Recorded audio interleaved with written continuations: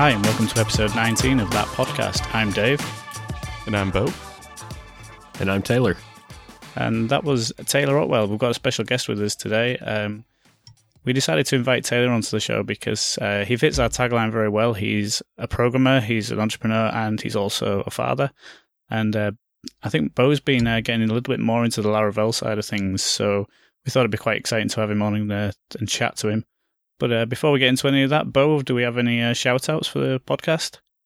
We don't have a lot of shout-outs, actually. We do have one from Lee Davis, who mentioned us to have us not mention our mentions. So I made sure and told him we would mention us not mentioning our mentions when we mention our mentions. So thank you, Lee. And yes, I'm glad you have a Walkman that can fast forward through things. So, or even Walkmans can do that, rather. So.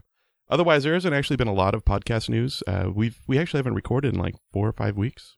I think. No, that's right. It's been a while. You've had family illness issues and stuff like that, and I've been at conferences for.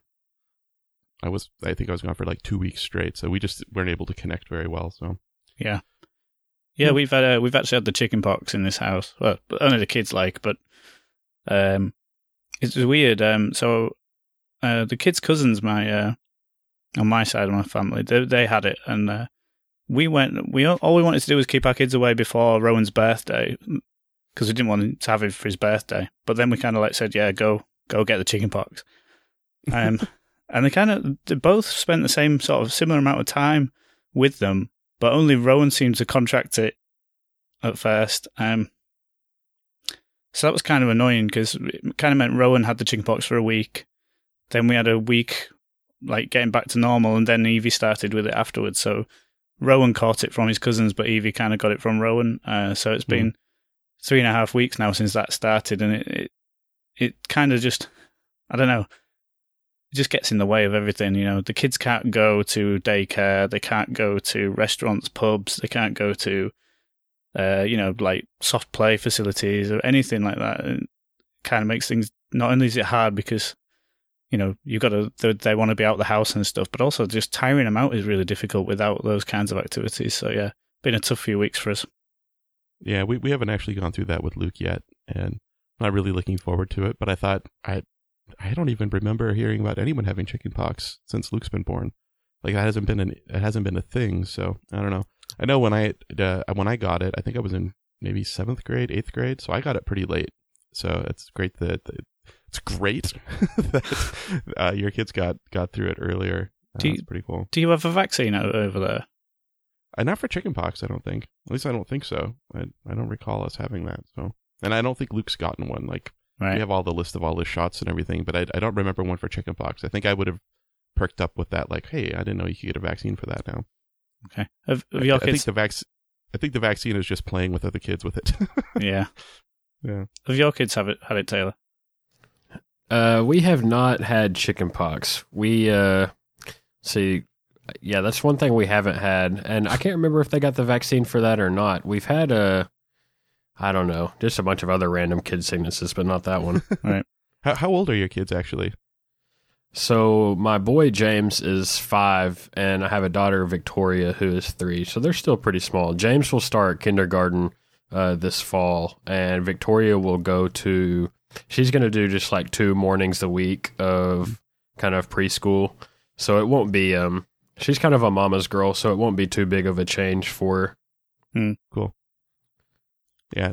My son's Luke, and he's 4. He just turned 4 in January. So, we're not looking forward to school this year, because he won't be 5 until next year. So we have another 1.5 years, I guess, before school gets to start for him.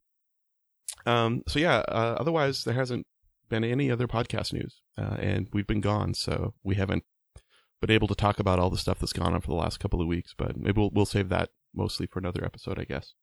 Yeah. Just general news. Let's see here. Did you recorded an episode of a podcast, right? Another podcast? Oh yeah, I did. I spoke to Adam Watham for Full Stack Radio about a week ago, I think. Yeah. I don't think it's out yet. If it even does make it out. You never know, he might just cut it and leave it out completely. Because honestly, I felt so weird on there. It was like totally different to being on this show. And I know it's kind of like I was like the co-host of this show, but we do come on here and we just talk, and I can say whatever I like, really.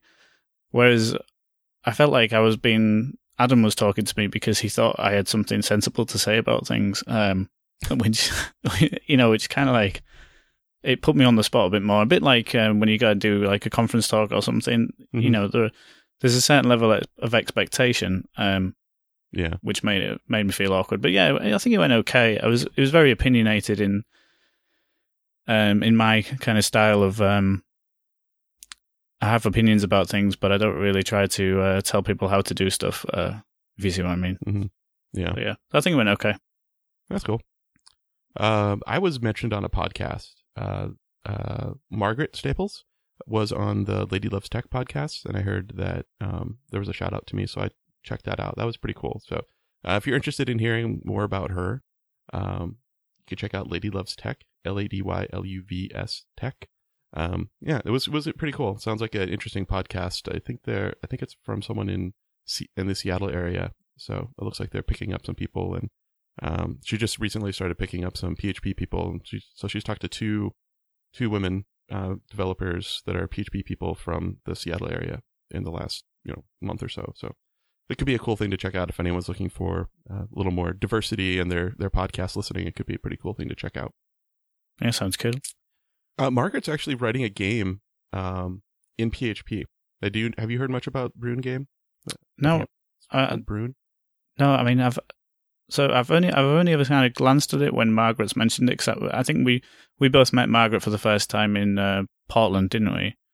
Mm-hmm. Yep. Yeah, and so I kind of follow her and things, and it's one of those things where it sounds kind of cool that she's building a game, and I always go and look at kind of like the landing page, but I don't play games all that much in it, or anymore anyway. And I've not taken that next step. I've not been suckered in by the marketing, if you see what I mean. So I don't actually know anything about it.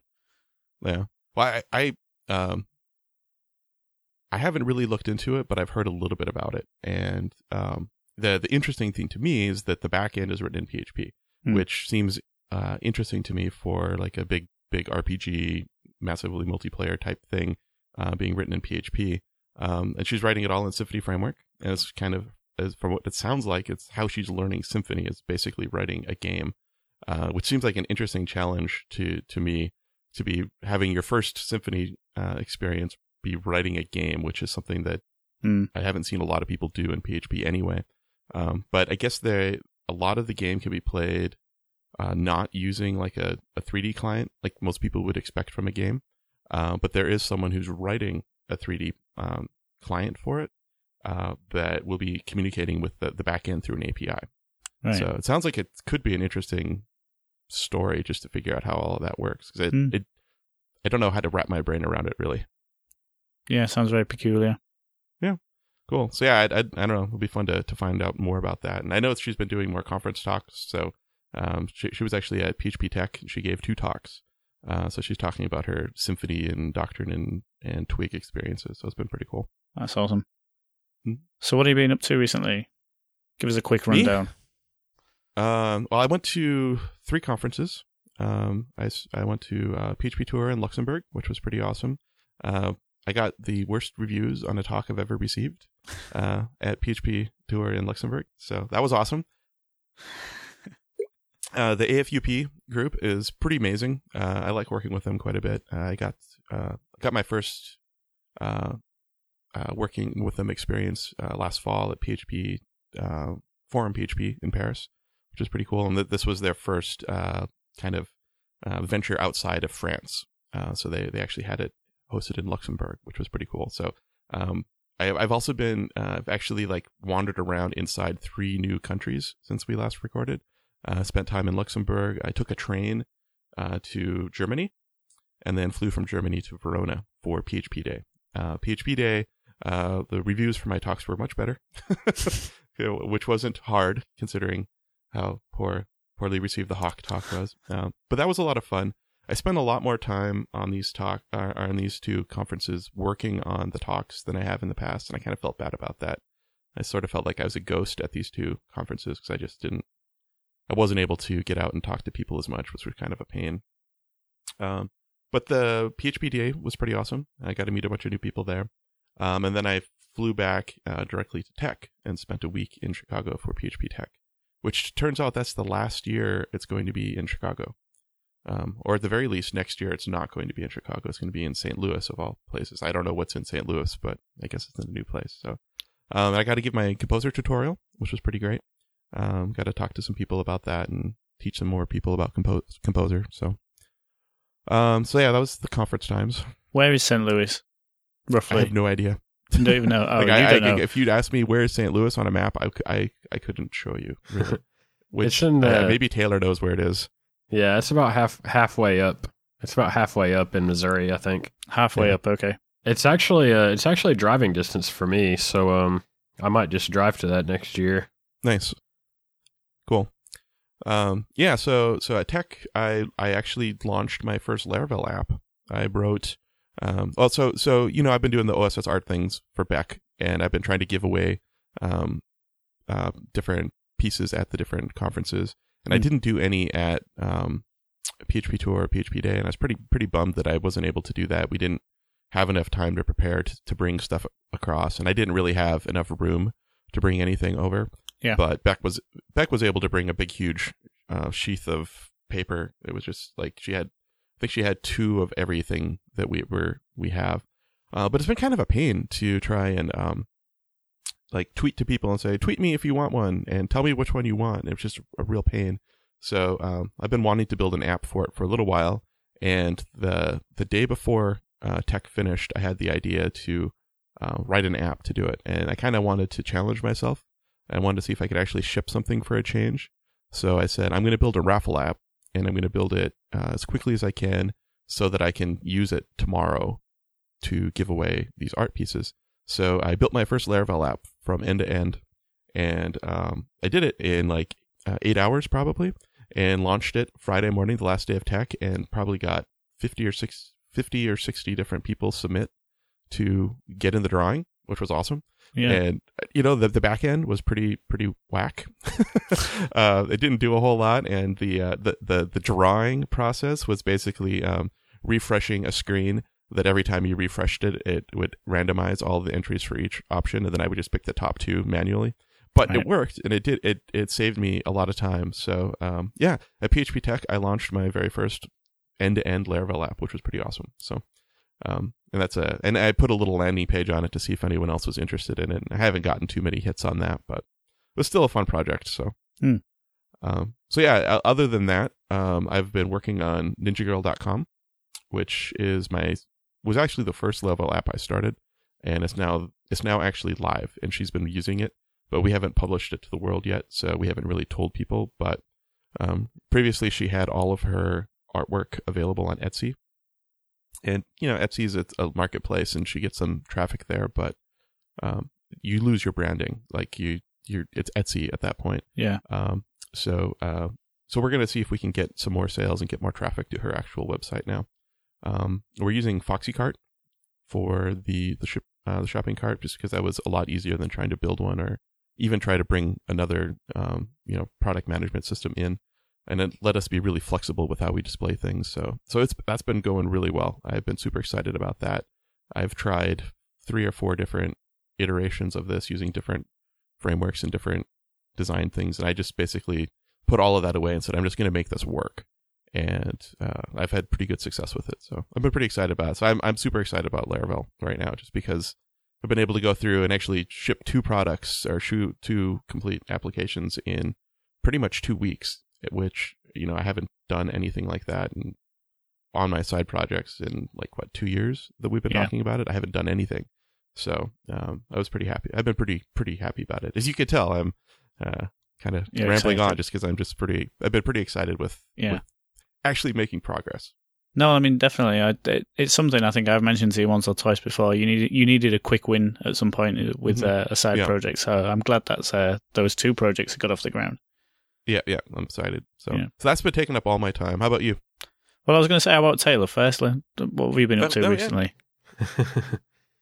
I've been working on documentation for like 3 weeks straight lately. Ooh. And so documentation has always been kind of like it's always been something I've considered a selling point for Laravel. But as I read through the documentation gearing up for the 5.1 release, which is just next week, I realized that the documentation was not as good as I was under the impression that it was. It was just, I guess, you know, when you write your own library, of course, you take a lot of things for granted in the documentation. You don't tend to read them as a newcomer to the library would. Mm. So I went through every page and just really meticulously read through every line, every paragraph, and basically not really like rewrote, but just fleshed out pretty much every page with a lot more examples. And so I would say I probably put a solid, 100, 120 hours into documentation the past few weeks. And I'm really excited about that because that just makes a huge difference for people adopting the framework and for having a good experience, and you don't want that first experience to be, super frustrating. So it's kind of your first impression. So I'm hoping that pays off. I'm sure I'll still get people saying that the documentation is lacking, but I think for most people, hopefully it will be a pretty solid improvement. Yeah, absolutely. It sounds very impressive amount of work you put in. I think one of the problems I have with documentation is you don't really live in the docs. You live in the code day to day when you're making changes, you're improving things. And then the docs, I always forget because I'm not in them day to day. Mm-hmm. And when I do go into documentation to fix something or change something, it's that thing where you start to notice all the other things that are broken in and around. You read one thing, you're going to change this one thing because you've just done that. And then it's like just cascades and cascades and cascades. So I end up doing quite a few. I mean, my documentation is just kind of bus factor things for the work I do, whereas yours is obviously a bit more important to the project as a whole. But yeah, kind of cool. Other than that, that's really taken up a lot of my time. And just been gearing up for the next release, which is actually the first long-term support release for the framework. So that's the first one, like I said. So it's a unique release for us, and it's based on the Symfony LTS. Because we use HTTP Foundation and routing are kind of our two main Symfony components that we use. Yep. So I think people are excited about that, and I'm interested to see how that affects kind of the framework's perception. I guess maybe will encourage some businesses that might have been cautious before adopting something like Laravel, and they feel more comfortable with something with a guarantee of longer support. They might they might look harder at it or give it a second look. Yeah, it's a strange one, isn't it? The LTS side of things, because I mean I've seen some people with fairly vocal feedback about Laravel, and they've mentioned that long-term support thing. And I guess it comes down to use cases now. I imagine agencies, it's not too much of a selling point, but you might buy into those more enterprisey apps. Those apps that people are expecting to be maintaining for years to come. And LTS could really be a good selling point for them. And there are a few. I talked to a few shops that do 90% of their apps in Laravel for the clients that come to them, but every so often they get their client actually requests something with a long-term support, and so they're forced to use like Symfony for the other 10% that require LTS. So that might give them an opportunity if they just want to focus on Laravel. If that's something they want to do, then that's something they can do now. Yeah, absolutely. I mean, it's not something I've experienced myself, but I guess there must be some people out there. Now, it does bring Laravel that one step closer to Symfony in terms of that support. I mean, the one thing that I always think that Symfony sort of will have over Laravel in terms of that kind of support is the sort of really enterprise support, which is backed, because with Symfony backed by Sensio, who are I know Laravel is a company, but it's, you are the company in a way, aren't you? As far as things like that go, like, I know in the past you've mentioned sort of like you'd be happy for other people to take on LTS of older versions of Laravel and stuff, and other people could sell services like that. I don't know if that's kind of... I think that would be possible if you had someone now that since the LTS is going to be an official thing, but like with Sensio, like you're saying, like, you know, they have a whole higher level of support where you can actually call people on the phone and you know, have real support. I think someone could set that up as a business for Laravel. I don't know, you know, I guess it would have to be someone that the community at large trusts quite a bit. But I don't know. I like you said, you can't do it with just one person, but it's an interesting thing, and that's definitely a cool aspect of Symfony. The whole Sensio guru thing, where you can hire a guru or have phone support or whatever. Yeah, and in a similar way, I know of at least one other shop, KNP Labs. I mean, they're predominantly, they're not actually associated with Sensio or Symfony itself, although they have many contributors, but they are a large consultancy where I know if for example, I built a Symfony app and it required scaling or required something, you know, or even if you required contractors who were specialists at Symfony, that's where you could go. And I think Laravel doesn't quite have that at the minute, but this LTS to me is like one step in that direction. Do you know what I mean? Like, yeah. Definitely. It definitely is a step in the right direction. And it makes sense now, given the kind of the framework is more mature, and I think this will be it'll be 4 years old. Actually, this month is the month it came out. So 4 years ago. Congratulations. Thanks. So, I think at the Madison PHP conference, Madison PHP user group, you listed a slide that showed your first open source contribution. Was that in that slide? How long ago was that?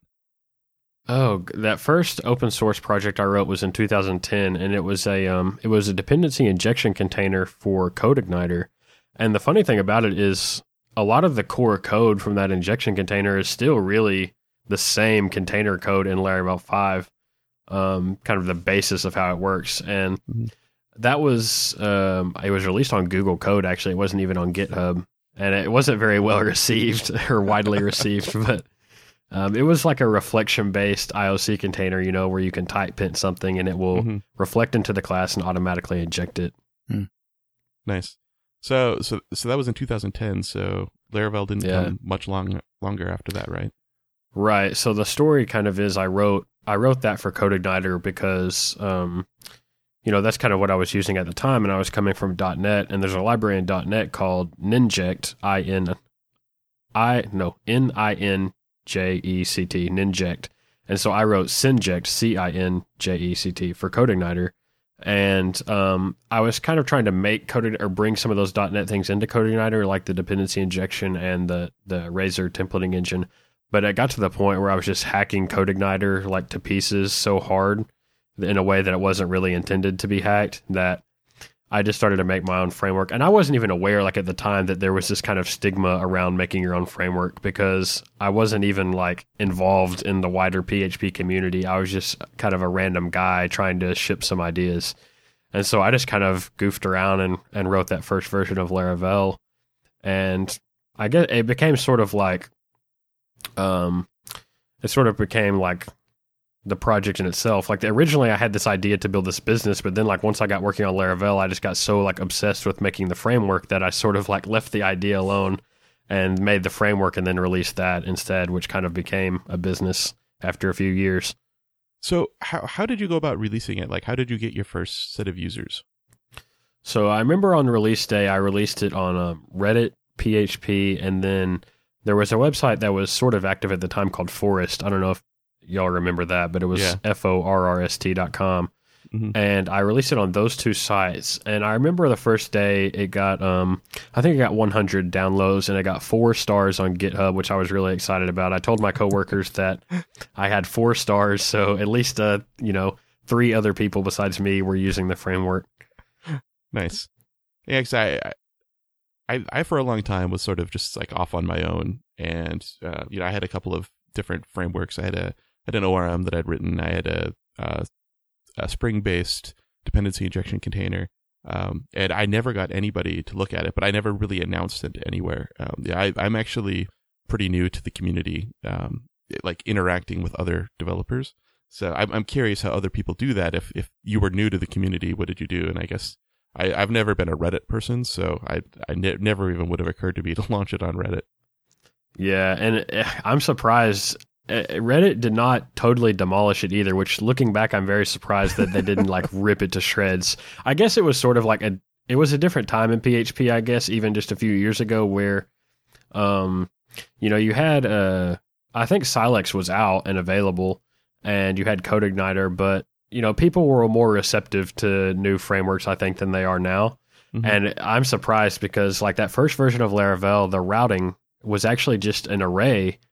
And the key was it was all one string, but the first characters were your HTTP verbs. So like the string would be all capital get, GET, and then a space, and then the URI path that you wanted to route. And then the value would be just a closure. So it was just like one big key value array of paths and closures. It was pretty lame, but, somebody, I guess, liked it decent enough. Was it a different time for Reddit too? Like, has that gotten progressively more angry, or has it always been that way? I don't know. I'm not a super active Redditor. I actually use Reddit for different stuff than PHP. Like I'm a big basketball fan, so I keep up with the NBA Reddit and of course like world news. But I'm not a really active PHP Reddit user. I only use it for the PHP. I occasionally look at some other subreddits, but not a lot. And it's kind of, I use it as a bit of a news type thing. Sort of since the sunsetting of RSS, or should I say Google Reader, and I've just not done that kind of thing. I used to use, is it phpdeveloper.org is it quite a good aggregate of things, and I just don't do that anymore. So I go on there for a bit of news, but otherwise, yeah, I do comment occasionally. But I think most of my commenting, I try and see if I think anything's. I don't try to get into arguments about who's right or wrong because they never get anywhere. But I try and if I think somebody said something a bit unjustly, I probably try and fire an argument in the other way or something. But I generally don't comment too much or anything. But yeah, yeah. I think the last time that I interacted on Reddit was there was a Stack PHP post put on SitePoint. I think it was SitePoint, and you actually pinged me and said, "Hey, check this out. They're talking about Stack." And I jumped in there and I was like, I should just not even say anything at all because why bother? It's not gonna change any minds it's not gonna change anybody's minds if I'm gonna say, well, I think that's wrong what you're saying, or I don't think you have the whole picture. But I did anyway, and then I ended up doing 2 posts, and I just walked away from it because I was like, I'm not gonna even bother doing this anymore. I feel like I write out quite a bit of things and just delete them, and it's just why bother? It's just pointless to post stuff sometimes. I think especially that sometimes on Twitter.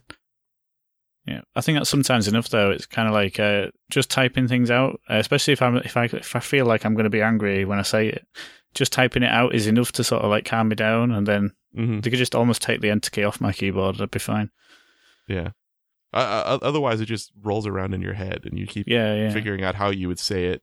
And yeah, so I've actually done that quite a bit too. But that in particular instance, I actually went through and hit enter a few times.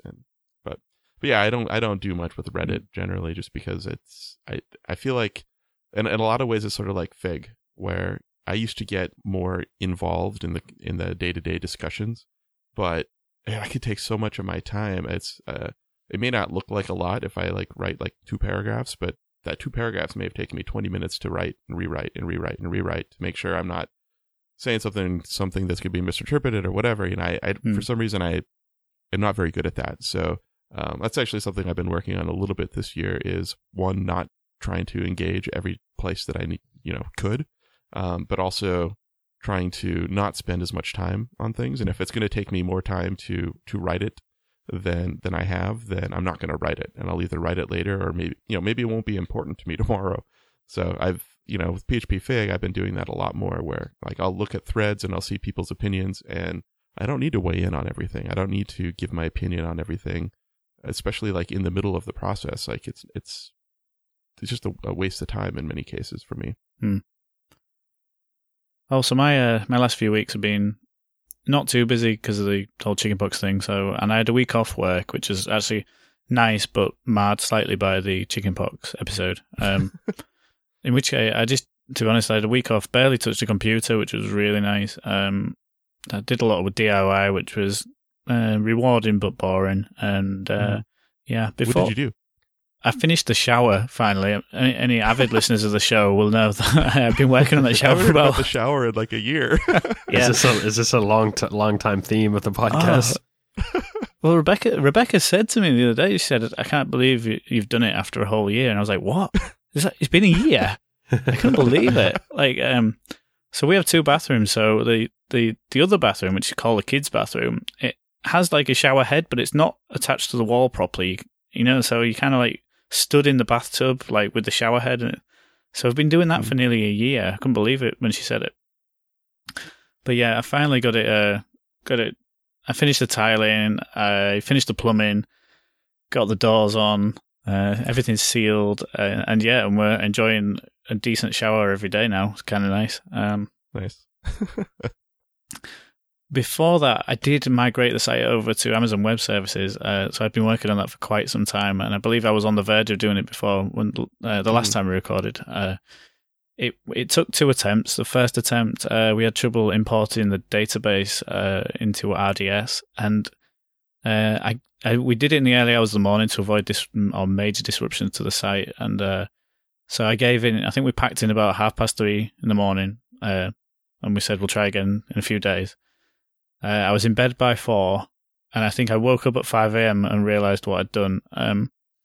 So basically, I was piping the MySQL dump to Amazon's hosted MySQL, but I was doing it from an instance that was in a different availability zone.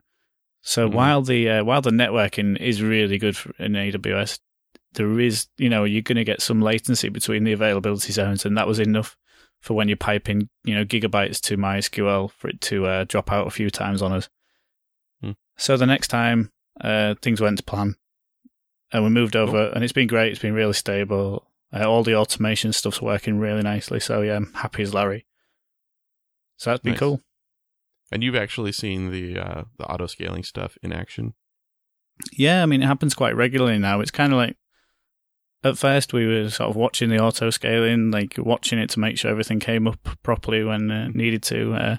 Now it's just, you just leave it and, trust that it's all going to work. So we don't scale.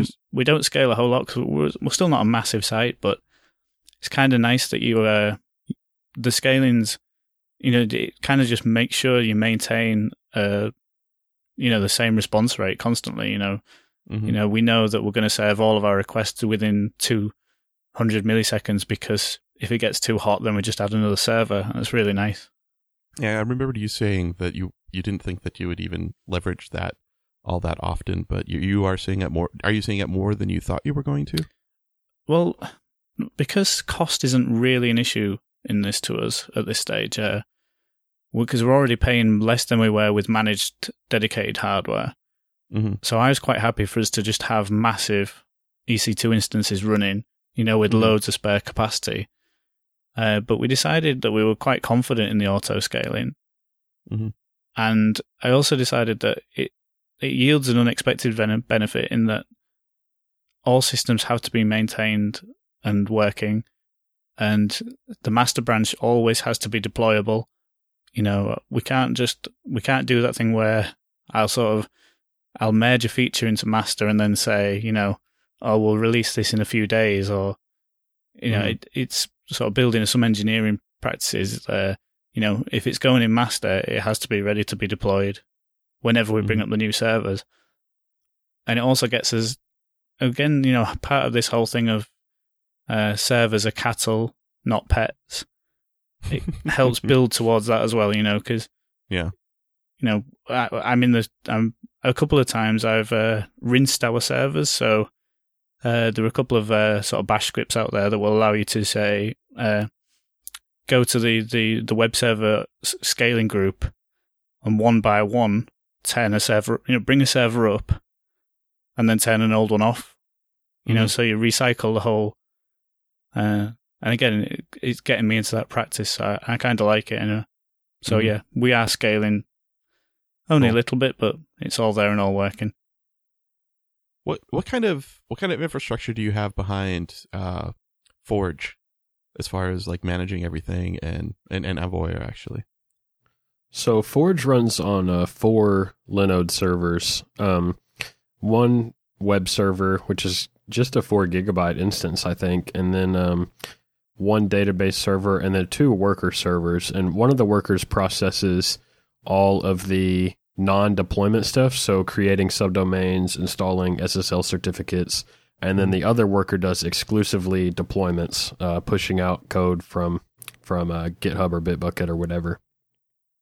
Okay. And Envoyer is a similar setup. I think it's actually also, it might only be 3 servers, 1 web server, 1 database, and then 1 worker server with like 16 queue workers running, I think. Mm-hmm. Okay. So do you have any sort of like infrastructure management stuff? Like, can you scale up, scale down? No, I don't have anything automated. That would be cool, but most of my servers actually stay pretty good. They're usually only around 10 or 15% CPU usage, so I haven't really gotten there yet. Okay. Yeah, with the scaling on ours, we did have to do a bit of tweaking in terms of the CPU, because it's actually kind of a hard thing to think about. So the rules work kind of, if the CPU usage, the average CPU usage over the group goes over, we have it set at 70% now for 3 consecutive minutes, then add another server. Now, our best guess based on the sort of traffic levels we expected, the resource usage we expected, the scaling worked for us, but it also kind of like just adding a new server dropped us below the minimum threshold as well. So if it's over 70 for more than 3 minutes, we add a server.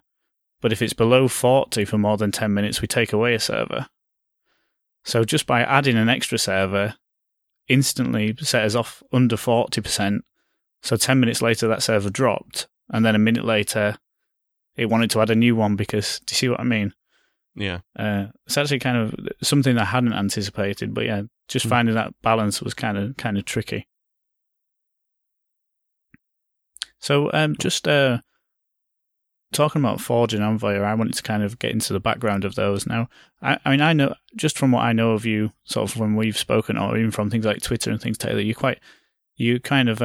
really have opinions about tools, and you expect them to work the kind of way. Now, and I remember, like, you're not like too keen on Puppet or Chef or those kind of things, and I was wondering if that's kind of like how we started getting towards Forge. Was it that kind of those tools weren't quite doing it for you, so you started scratching your own itch, and then you saw the potential for a product there, or what? How did you get there? Yeah, that's very close to what happened, and it really started back further with Homestead was sort of the first step towards Forge, because with Homestead, a lot of people were using either Puppet or Ansible or something like that to provision their Vagrant boxes, and that works okay, but it was just like really slow to go through that whole provisioning process every time. So that's where I kind of had this idea to pre-package the whole box and then just do the final little bit of provisioning of actually creating the Nginx sites and stuff on your side, but everything else is already provisioned and installed. And so that makes the Vagrant boot up process only like 10 seconds instead of several minutes. And then once I had that built, it was sort of, wouldn't it be cool if we could kind of mirror this whole environment in production so that you could have Homestead and then basically push your code out and have a very almost identical environment in production. So that was sort of the first idea for Laravel Forge. And actually, in its first iteration, Forge used Ansible on the back end to do all of the provisioning. But then I switched over to this sort of Blade templating bash conglomeration where I actually can use Blade syntax within my bash scripts to do all this provisioning on the remote servers. But yeah, I was very much scratching my own itch because it was just so annoying to me to have to, every time we created a server, it was just, having to remember stuff in Google and dig up things we had done in the past. So just automating the whole thing. And the hardest part for me was building a UI around it because at the time I didn't know any CSS or any JavaScript. So Forge was really my first sort of front end project using a real JavaScript framework, which I used Angular 1 at the time and Bootstrap CSS. So that was really the most time consuming aspect of it all. So I've been using Forge for a while now, and for a while I mean maybe 2 to 3 weeks total. I've had a problem with I think I mentioned this in the last episode or maybe 2 back. I have a bunch of old systems that I've been maintaining that have like WordPress on them and various systems. Some of them go back to LTS 8.04, I think, for Ubuntu. And I need to get rid of them. But getting rid of them entails a lot of work because those systems all have to be moved. Like the sites have to be moved to a new location. In many cases, I just deleted the sites or set up redirects to Facebook for the Facebook page for whatever company it was, just because, I really like decided it was important to clean up my life with some of these old systems that I've been maintaining for people. Some of them were like family websites for family businesses where they don't even use their URL really. They just have their Facebook page. That's where they do everything, is on their Facebook page. So why am I maintaining this, 7-year-old WordPress install if they aren't even using the website? So anyway, while I was going through this process, I was trying to figure out how I could make my life easier. And that's when I decided to try Forge to see what that was all about. And I found it was really super easy to basically spin up a site. And one of the first things I wanted to do was see if I could get Sculpin to work with it, because I have a lot of these little Sculpin sites. And it turns out it worked really well. So like thatpodcast.io is now hosted on a Forge site. Basically, I put, if Dave or I push to master, it uses the push process. I customize the deployment script. And yeah, so basically I have push to deploy Sculpin because of Forge, which is awesome. But the problem that I'm starting to run into, and I sort of talked to Dave about this the other day, was I feel like I'm putting all of this effort and energy into getting stuff on Forge. But I'm finding that I'm customizing the Nginx configuration for practically every site. There's a couple of tweaks that I'm making for all of the Sculpin sites I need to do. I'm setting up custom redirects for different URLs and whatnot. And I'm starting to feel a little nervous that I'm putting all of this energy into Forge, and I'm starting to think, well, none of this is in revision control. If this host goes away, what's going to happen? Like if I accidentally delete this host on Forge, for example, I'm screwed. It's bad. So what are your thoughts on that? Or one thing you might consider doing, especially with the Nginx configuration, is put your Nginx config right in your repository source control, and then in your deployment script, symlink your Nginx sites enabled into your source controlled Nginx configuration. Okay. That way, every time you push, it's going to. Most of the time, you're probably not going to be changing that configuration, right. But if you were, every time you push, it's automatically going to sync up, that configuration, and then you have your server configuration right there in your GitHub repository. It's sort of a nice little way to work, really, to have it right there and just have it automatically symlink when you deploy. Mm-hmm. Is that something that people are doing a lot of? I've seen that. I don't know how common it is. I know there's precedent for it. I've seen other people doing it. I'm trying to remember the first place I saw that. I can't recall, but I thought it was a really cool trick at the time, and I've kind of always stuck with me since. Yeah, it's almost like an equivalent to the old Apache.htaccess. You'd have your normal sort of Apache config in the server, and then in your repo, actually in your document root, you'd have a htaccess file that set a few specific things right there in the app. Cool. Yeah, I'll have to look into that and see if I could do that. What I was hoping for with Forge is to not ever have to SSH into the box. So it's funny because I'm looking at these problems that I'm having as being like, that's kind of annoying. But what it's allowing me to do is not have to actually log into these systems directly. which has been really nice because I almost don't want to ever have to log into these systems. And actually, before we decided to bring you on board, I actually had on the list of topics to talk about, like the top topic was, does wanting to use something like Forge and Envoyer make me less of a developer? Because I feel like I am taking a step back, and I'm like, I don't want to deal with all of that. And there is a little part of me that fights that thinks I should be like buying into Ansible or Puppet or something and really learning those tools. But I don't know. I'm kind of slowly stepping away from that and getting a little more comfortable with it. I don't see it like that. I think the problem is, it's not that you don't want to deal with it, it's just that you weren't dealing with it. That's what it is. Because it was difficult, you weren't dealing with it. And now you've adopted just another, Forge is just another automation tool to me. Mm-hmm. It's like, it's different to Ansible, it's different to Puppet. I mean, but as soon as you go on board with things like, what is it, Ansible Tower and, because Ansible Tower's like, they host your Ansible file. Yeah, Puppet, that Puppet server thing. Mm-hmm. And so in a very similar way, Forge is similar, but it's just, it doesn't have the provisioning tool separate, basically, does it? Mm-hmm. It's quite interesting what you mentioned, Forge, about your bash scripts and Blade templates, because one of the things about Ansible for me at the minute is, as I mentioned before, because we're going for this whole servers are cattle things, some of the stuff with Ansible, we don't actually ever run the provisioning more than once. You know what I mean? We provision and create an image for Amazon, and one of the many sort of selling points of Ansible is this whole sort of state thing, where you don't tell it to create a file, you tell it's declarative in that you say that this file must be there, and none of that stuff really matters if you're doing it you're only ever going to do it once. You know what I mean? Yeah. I always just create a whole new server. If something were to go wrong with a Forge or Envoy server, I would never like try to rerun and correct everything. I would just be like, screw it, and make a whole new server. Yeah. Because it's just so easy, it's just really easier and simpler. And, you have less worries about things getting really messed up.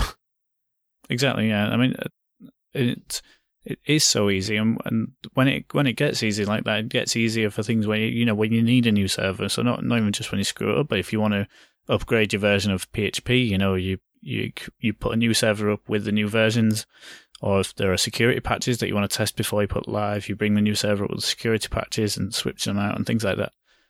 And so if you get used to, without leaning on those things of, constantly updating servers, you actually get better at other things. So I kind of like the idea of getting rid of that whole sort of state-based declarative thing of Ansible, and just having scripts that just create stuff, with bash scripts essentially. So, but with the power of the templating on top, because like what I do like about Ansible is the whole inventory thing, the configuration thing. The configuration hierarchy is hard to get your head around sometimes, but it is flexible. And then the Jinja templates for everything. So, right, yeah, it's kind of interesting when I first, what Bo said about you do feel bad sometimes about you want to learn like the coolest tool or Ansible or whatever, and I feel that way a lot of times too. Lately with like JavaScript and stuff, but I guess my focus with Forge and Envoy was more like I wasn't so much worried about people learning the best tool. As sort of my focus was always to help them launch a business. So I was more focused on not so much the technical side, but just how can I make it easier for people to ship something basically and to make money for themselves and their families. Because that was always like, that's how Laravel started, was I wanted to build a side business and, make some extra income. And of course, it'd be awesome if you can eventually just kind of work for yourself. So that's sort of the goal with every product I write, is to take roadblocks out of the way for people. Yeah, I see that and I get that. I mean, I'm fairly comfortable, particularly with Ansible, and I've used Puppet a lot before. But even so, like, even though I'd consider myself fairly accomplished with Ansible, it's still not that easy to get that kind of whole infrastructure in place. I mean, I'm using Jenkins to run Ansible when I wanted to, and I mean, Jenkins is scary enough for most people. I mean, it really is it's a fairly really powerful piece of software, and it can do everything. But it's kind of difficult because it can do so much. But so I can totally see where. I mean, Forge. The reason I don't use Forge is because I only really maintain one sort of piece of infrastructure that is kind of custom to us, really. But someone like Bo, who is maintaining quite a few systems, whether you want to or not, Forge seems really ideal because it just seems to bring things together into. It makes things simple, but is also very powerful. Yeah, the first maybe 4 or 5 days that I was working with Forge, my main goal was that I wanted to get that podcast up somewhere where we could both merge things to it. And the big thing for me was that I wanted to get SSL or get a security certificate on it because my long-term goal is to get the Twitter player card going. So if someone shares one of our episode links on Twitter, you can just click on it and play. And one of Twitter's restrictions for that is that everything that comes into that card needs to be over HTTPS. So that was my goal, was can I get that podcast up on Forge? Mainly because I saw there was a certificate button that made installing certificates easy. And I had just come off of updating certificates for like 3 websites.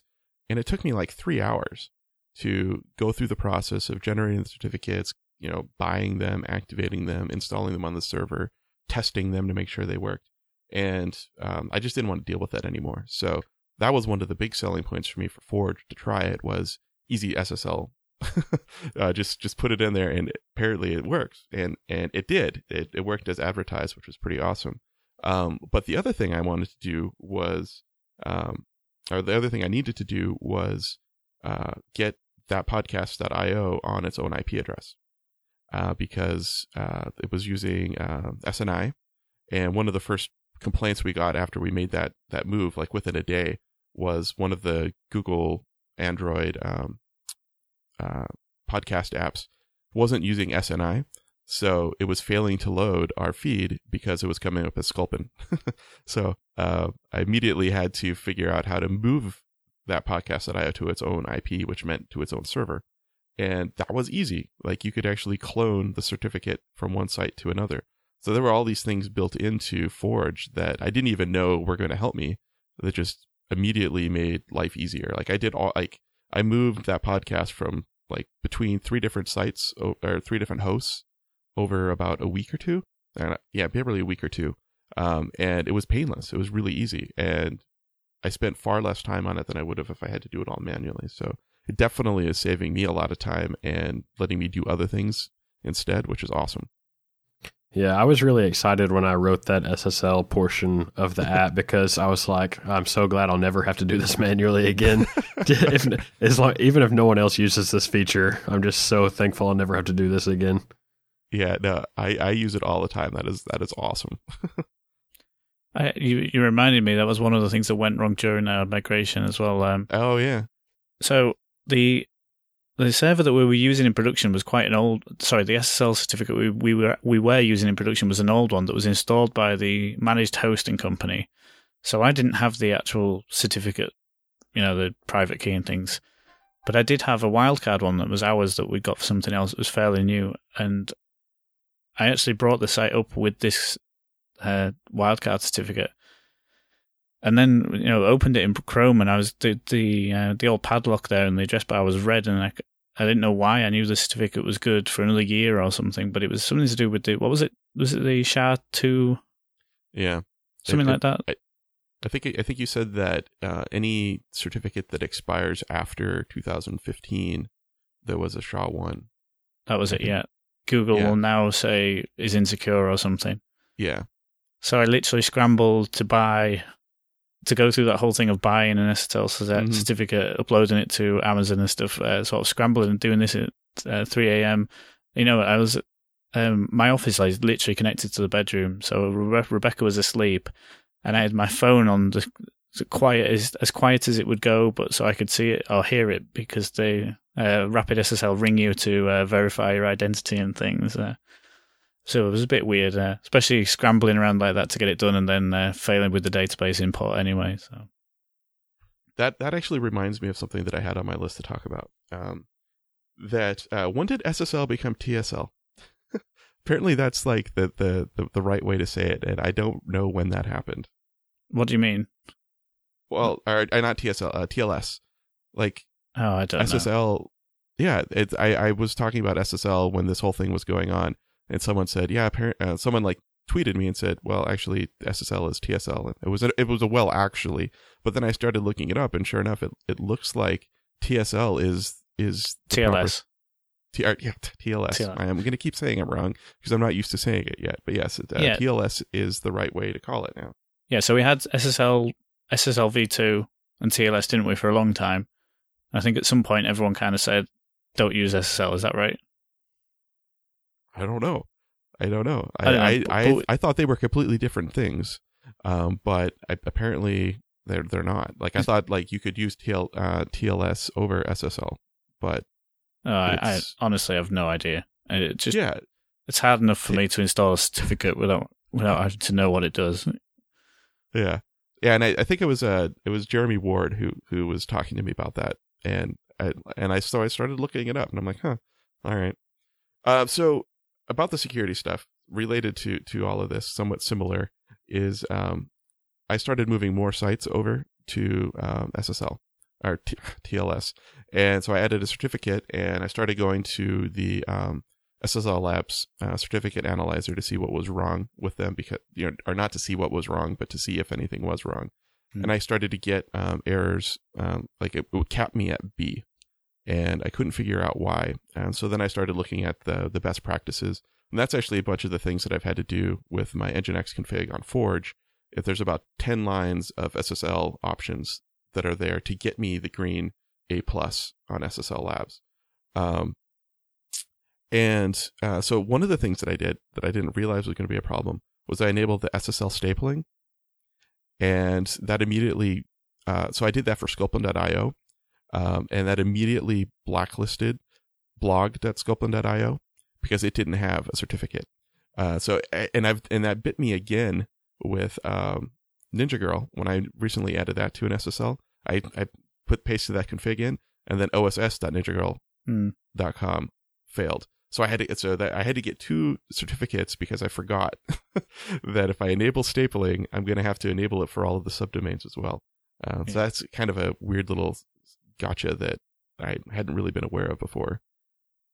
I think you mentioned that you had just seen the SSL stapling too and hadn't seen that before. Yeah, I did. I was trying to work out what it meant. Basically, am I right in thinking it's the thing where the site tells the browser only ever connect to this domain with a secure connection? Yep. So your bare domain was saying only ever connect to this domain with a secure connection, and then when someone went to your blog, which was on a subdomain, the browser was following the instructions and couldn't connect. That's right, isn't it? Yep. Yeah. But I think that you would have to connect to ninjagirl.com first to get that directive. Right. And then if you connect to OSS. So this was someone who had, like, the first person that complained to me came to me and said, hey, blog.scopelin.io is broken. So I'm guessing they had gone to scopelin.io first, and then and it took, like, I looked at that, I'm like, I don't understand what's wrong. Like when I first did it, I couldn't hit it either all of a sudden. I'm like, what? I don't understand.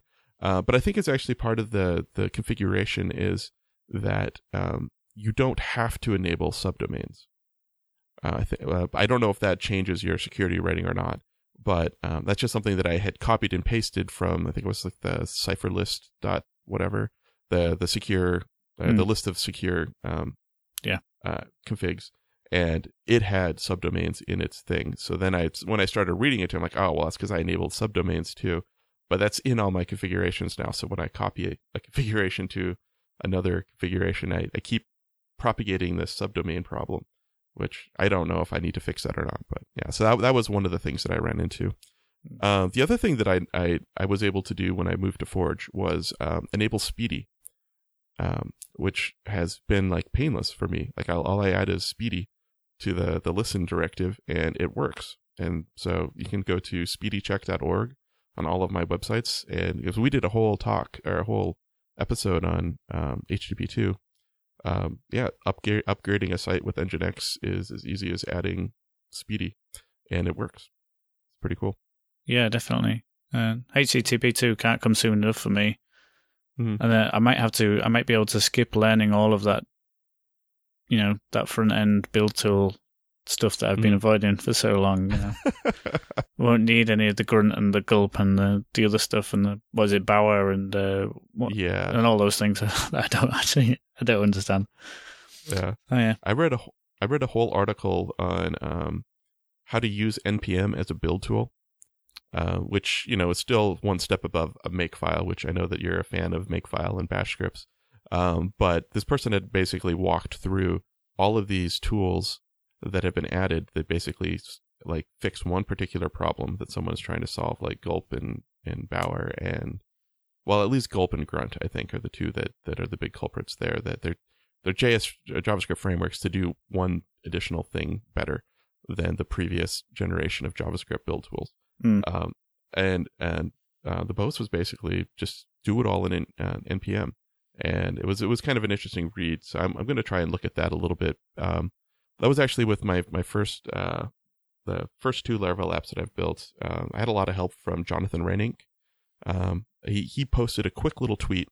I think Chris Hart just asked about testing in controllers, or how do you test a controller, and he responded by saying, I don't test a controller because my controller is one line. Well, it was a paraphrase of what he said, but then he included an image of what his controller looked like. And there were a couple of things that jumped out at me that I liked, or that seemed interesting to me, so I wanted to follow up on that. So I asked him about it, and I was getting ready to fire up these first two Laravel apps, and I was like, can I get some help? So he just tarred up that application and sent it to me, the one that he had been showing. And it was a little side project that he'd been working on. It may have been for a client, it may not have been. There was no secret sauce in there. So it was just it was basically a bare bones Laravel app with a few controllers built. And so I was able to walk through that, and it's been really helpful to have a reference app to build. And it was really, really, really nice how that worked. And so I've had a lot of help from him. I don't remember what I was talking about. I'm three stories deep now. Someone should stop me. No, I'm not sure either. Oh, gulp. All right. So basically, he had extended the main Laravel build by adding Bower and Grunt, I think. And I got so lost between the package.json, the bower.json, the gulp file, all of these things. I didn't know what any of them was doing anymore. I'm like, I don't know. I tried to run it on Forge, and Forge timed out on the npm install. And then after I got it installed correctly, or after that first time, it would the Bower install or the npm install, Bower wouldn't run, so it would just fail. So basically, none of my dependencies were getting installed for the front end stuff. It was a real pain. I didn't want any of that.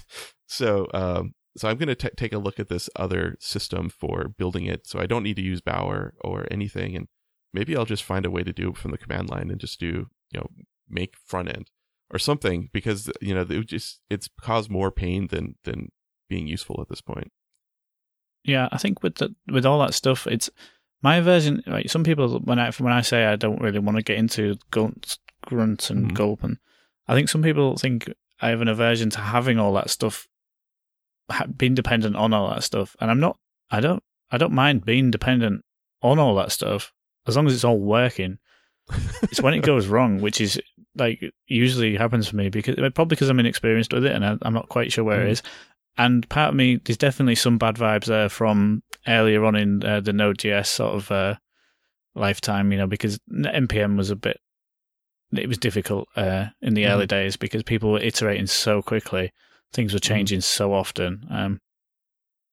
So yeah, as long as things go okay, I think it's great. But I'm right in thinking Laravel has some something over the top of that stuff. What is it actually under? It's called Elixir, isn't it? But what is that wrapper over? It sits on top of Gulp, and basically it's just a way to do the average stuff you're typically going to want to do, like compile maybe Sass or less, combine a few JavaScript files, spit it all out into one file.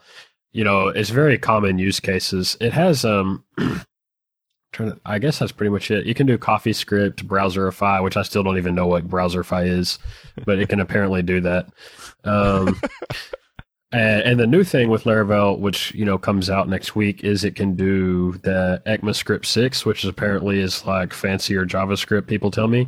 But it can do that out of the box. So if you say in your Gulp file that you want to combine these scripts, it just will automatically, if there's any ECMAScript 6, it will convert that into like JavaScript that you can use today, I guess, in today's browsers.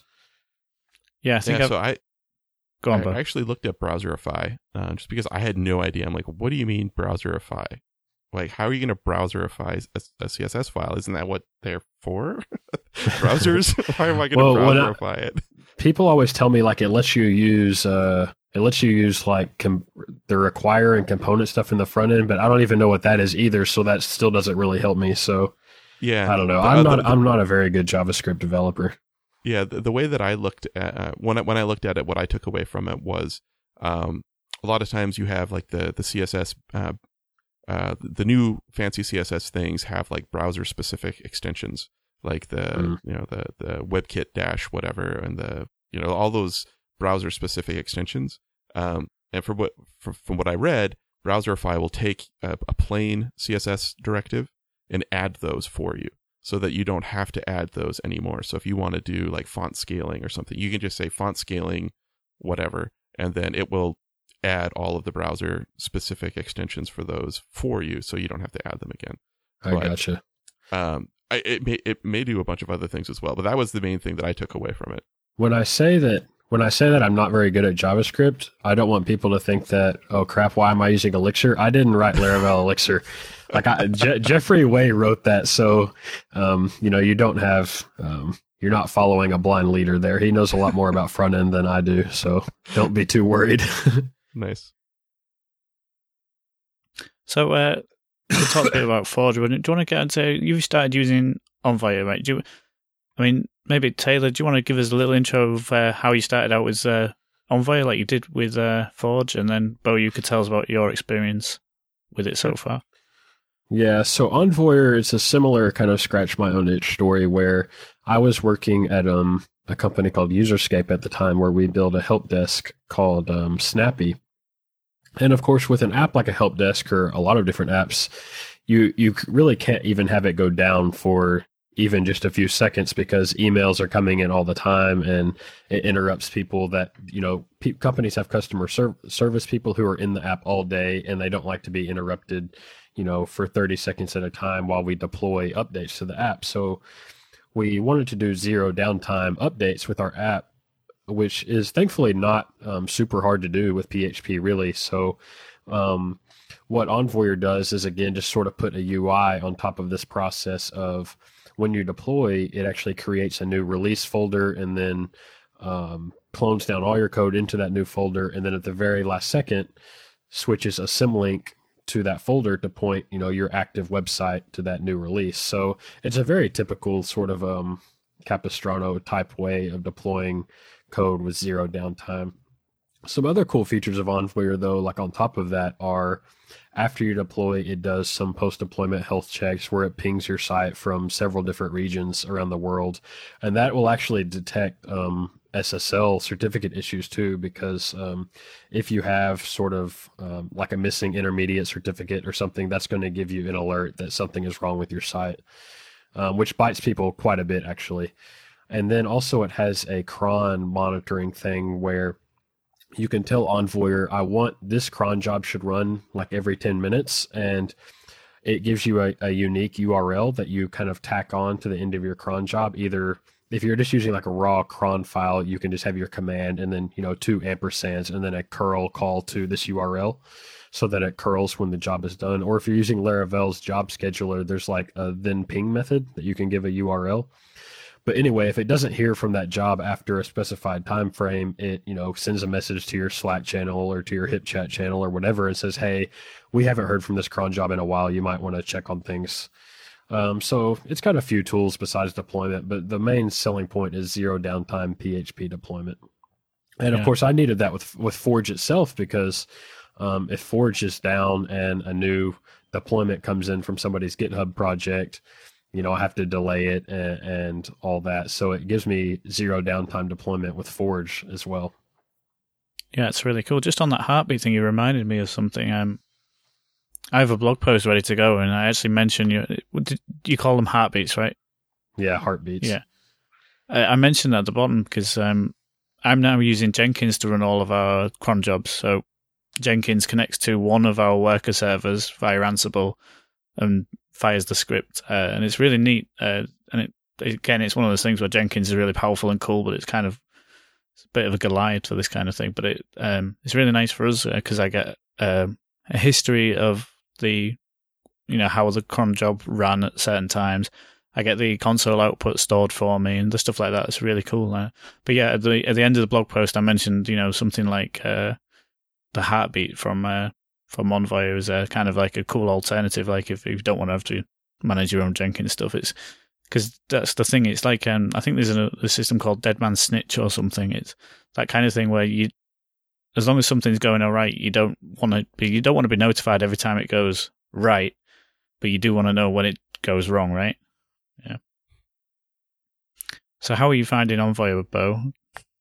Well, I was doing everything with Forge at first, and so I deployed these applications, and Raffle was sort of just there. It didn't really do much after I used it that one morning, so I didn't do like live deploys or anything. But right after I launched NinjaGirl.com, I was actively clicking around and trying to do things in the site to make sure everything was working right after we, switched over from her old IP address to the new one with the new site. And I pushed a code change, and the site was down for like 5 seconds, which wasn't a big deal. I was just clicking around. All of a sudden, I got a broken page. Whoops, something's wrong. I'm like, that's not good. It's only like that for like 5 seconds, but I realized that I was probably going to be doing a lot of code changes over the next, couple of days, and more often than not, over the first 2 weeks, she's going to be uploading stuff and actively managing things. So I didn't want her to lose data while she was pushing it. And it's not super critical. It's not a super busy website. If she had to click reload again to repost, an image for her artwork or whatever, that wouldn't be a huge deal. But it did give me an excuse to try Envoyer, because the whole zero downtime thing, I realized that would probably be a good thing. And I had checked out some of the Laracasts on Envoyer and Forge, and I had seen specifically the one for migrating from Forge to Envoyer. And it looked really simple from the video, but I ran into a couple of problems.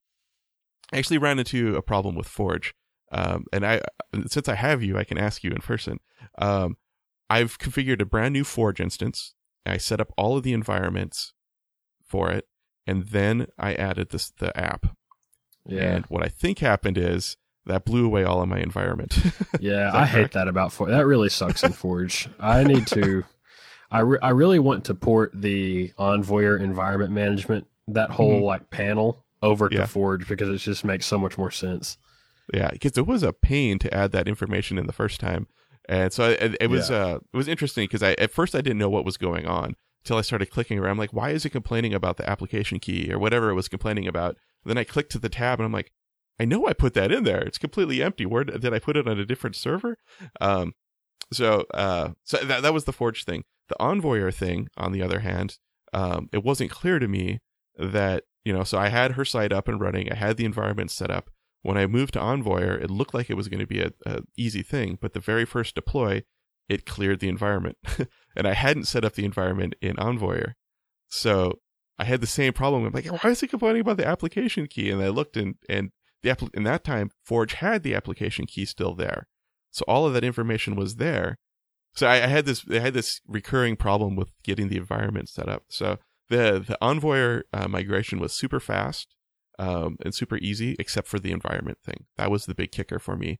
And the other thing that wasn't clear was I had to deploy once in order for the environment to work, because So there were just a couple of things, but within like 5 minutes, after 5 minutes downtime, I've not had any problems. It's all been easy since then, and even that was super simple. So Yeah, as soon as I get Laravel 5.1 out, there's two things really I want to do with Forge and Envoy, or mainly Forge. One is improve that environment situation drastically because it's just so bad. And then two, bake back in the AWS support. It used to be in Forge where you could actually, there was a tab for Amazon and you could provision EC2 servers right there. But there was some breaking change with the AWS SDK. And at the time, like I was not working full time on Laravel. I was just working part time. And so I just had to basically disable it because I just didn't have the time because I was working on I was working on work stuff, and I just never got around to sort of updating it and putting it back in. So finally, I'm going to fix that back up. Do you have stats that you can talk about as far as like how many users you have or how many hosts of each type that Forge is managing? If not, that's fine. Yeah, I just looked earlier. Some interesting stats. So the biggest Forge account manages 58 servers, the biggest individual account. Let me look at each provider because that actually is kind of interesting. It is, let's see. Do a quick query. It's vastly, DigitalOcean is vastly the most popular, but it looks like there's about 6,500 DigitalOcean servers. Wow. There's almost 1,000 Linode servers, and there's still 88 AWS servers that are left over from when Forge supported AWS initially. And then there's almost 1,500 just custom VPS servers because there actually is just a custom tab in Forge that lets you plug in any IP address basically, which is kind of a headache actually because every VPS host just has some little quirk about their Ubuntu images. But anyway, yeah, so DigitalOcean by far the most popular. They must be pretty much killing it, DigitalOcean, at the minute. I mean, it's so good. I use it for all my personal stuff and side projects and stuff. The only reason I didn't use it for work is because of sort of like the free redundancy things that Amazon Web Services give you. But I can only imagine it's a matter of time before DigitalOcean start offering things like managed load balancers and stuff like that. Yeah, because but the growth it must have been huge. It's probably a good company to be in at the minute. AWS just has such a powerful ecosystem that it's really nice. I think just maybe the control panel intimidates people sometimes, and so they go with DigitalOcean. Yeah, for little things, if you're just doing a one-off thing that doesn't need to have huge infrastructure behind it, definitely DigitalOcean is just easier just to fire up something. It's cheaper, it's easier, it's straightforward. You know it works or not, and yeah, I don't know. I have probably 3 or 4 AWS EC2 instances, and I don't like going there at all because every time I go in there, I have to figure out how to navigate their UI to get to it. I don't have any of the command line tools set up to do anything, so I don't know. DigitalOcean just super simple. I must admit, my AWS experience recently has probably been vastly improved because I've hired somebody, like a former colleague, Steve.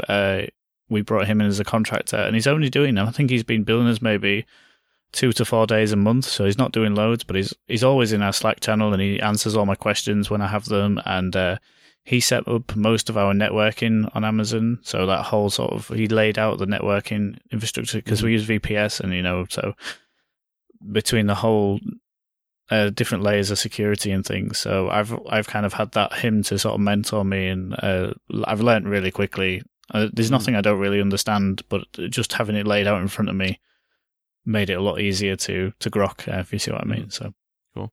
But yeah, I mean, DigitalOcean, it's so easy for just about anything that's not doesn't require anything like the Amazon sort of experience. The reason I got a Linode instance right when I started using Forge, and the reason that I wanted to do that was to get multiple IPs. Because I wanted to have some of the SSL hosts have their own IP address. And DigitalOcean doesn't offer more than one IP for a droplet. And Linode does if you have justification, and SSL certificates are still justification apparently. But once I started seeing what that actually looked like, it started to become more of a pain in Forge because it required modifying each Nginx configuration to have the IP address in it, the correct IP address, and it also required logging into the system with SSH and configuring networking. And at the end of the day, I was like, I really only care about that podcast.io being on its own at this point. So that's $5 a month versus $3 plus $3 extra on top of a $10 Linode, plus extra headache of configuration. So that's actually the reason I migrated a couple of the SSL hosts 3 times from their original to Linode and then back again. And then a couple of them I shifted off onto other servers. All in all, for how much management I've done on those servers, like how much moving, I've been really pleased with how easy it's been. And because I'm treating it, like you're talking about, like the cattle versus pets, especially with the Sculpin sites, it's been amazing. Like if I wanted to fire up the same Sculpin site on a new host using Forge, it takes like maybe 2 minutes tops. And if I were trying to do that any other way manually, it would probably take me an hour. And even launching Raffle, I know that Taylor said that getting people from the point of just starting their business and launching a product or whatever, like that took me all of 5 minutes to launch. Once I had the code ready to go, when I put it online, I told it which GitHub repo to get, and it just worked. It was amazing. So yeah, so that's one of the things with Laravel, right? One of the outset is to the whole developer experience, and I think that's kind of sort of hit the PHP community a little bit. At least definitely in the Symfony world. I mean, there's the whole sort of, it's called the Developer Experience Initiative or something in Symfony, because that has been definitely an issue for Symfony. It got adopted quickly by sort of the enterprise shops and a lot of the very advanced programmers, whereas people even like myself, I don't consider myself advanced, and Symfony as the framework is, it's difficult to pick up and learn, whereas Laravel kind of went the opposite way. You went for the power, but you also tried to make it so everybody could pick it up, and then you've built this sort of environment around Laravel to make everything easier around Laravel. And I think Symfony has sort of got a bit of catching up to do in that respect. I think from what I've gathered, they're making some progress in some things, but then just every now and then some technical things seems to set things right back. For me, for a while I'm not experienced with the framework, I feel like I'm fairly seasoned with the Symfony components, and I recently upgraded to 2.7 for our app, and it was hard for me. Now, the whole... have either of you actually read the Symfony backwards compatible sort of policy thing? It's really confusing. It's not confusing, it's actually laid out quite well, but it's very easy to forget because if you sort of replace a component with your own implementation of one of their interfaces, there's no sort of guarantee, unless that's tagged with the API annotation, there's no guarantee that interface will stay the same, or do you see what I mean? Yeah. So I upgraded to 2.7 now and ran my test suite, and I just got bombarded with deprecation notices everywhere. And I know I could turn them off, but it kind of like thinks it's going to get me at some point, because even though it's only deprecated now, things could slip any time in a point release, or you don't really know. Yeah. And yeah, it was hard work, and just to look at. And I actually, one of the problems was with the form component, which is a ghastly thing anyway. So powerful. So I don't mean that as a slight at at Bernard or any of the devs. It's one of those things in Symfony where it's ridiculously powerful, but that makes it ridiculously complicated as well, or complex, whichever way you want to look at it. And I went to look to see if the documentation had anything to give me a clue, and it's literally not been updated. Now, again, it's not a slight at Ryan and the docs team, because they do a really good job, but part of me's thinking, 2.7 is an LTS, and should they really be shipping an LTS without letting the docs team catch up a little bit? I don't know. Mm-hmm. It's interesting because I think yesterday Paul Jones tweeted something about a blog post he had about backwards compatibility and interfaces and classes and things, and I actually gave him the link to the Symfony one because it's really detailed in terms of what they support and what they do, the backwards compatibility promise, and if you extend one of their classes, what is, what they promise to at least stick to and stuff. And it's kind of hard sometimes when they make those sweeping changes. Yeah. Yeah, a lot of people forget how easy it is to break stuff, because we get PRs pretty often on Laravel, and even just like adding an optional parameter. But if it's a pretty common method that, quite a few people may have extended in their own classes, then, we have to turn it down, even though a lot of people are confused because the parameters at the end of the method, it has an optional default value. And so they assume it's not going to be breaking, but it actually is. Mm-hmm. Yeah, well, that's actually how I got onto this topic with Paul. I think he mentioned that that would be a breaking change to an interface, but he said it's not to a public method of a class. And I said that, well, I think it is unless you mark that class as final. If you mark it as final, you've closed it for an extension, so you can add those optional parameters at the end. But I said, if someone's extended it, then you will break their implementation. And even to the point where, so if they've extended it and added a method to their child class, and you then later at some point want to add a method to your class, it happens to have the same name, you've also broken backwards. And that seems like such a weak thing in terms of such an unlikely thing to happen, but it is technically a breaking change.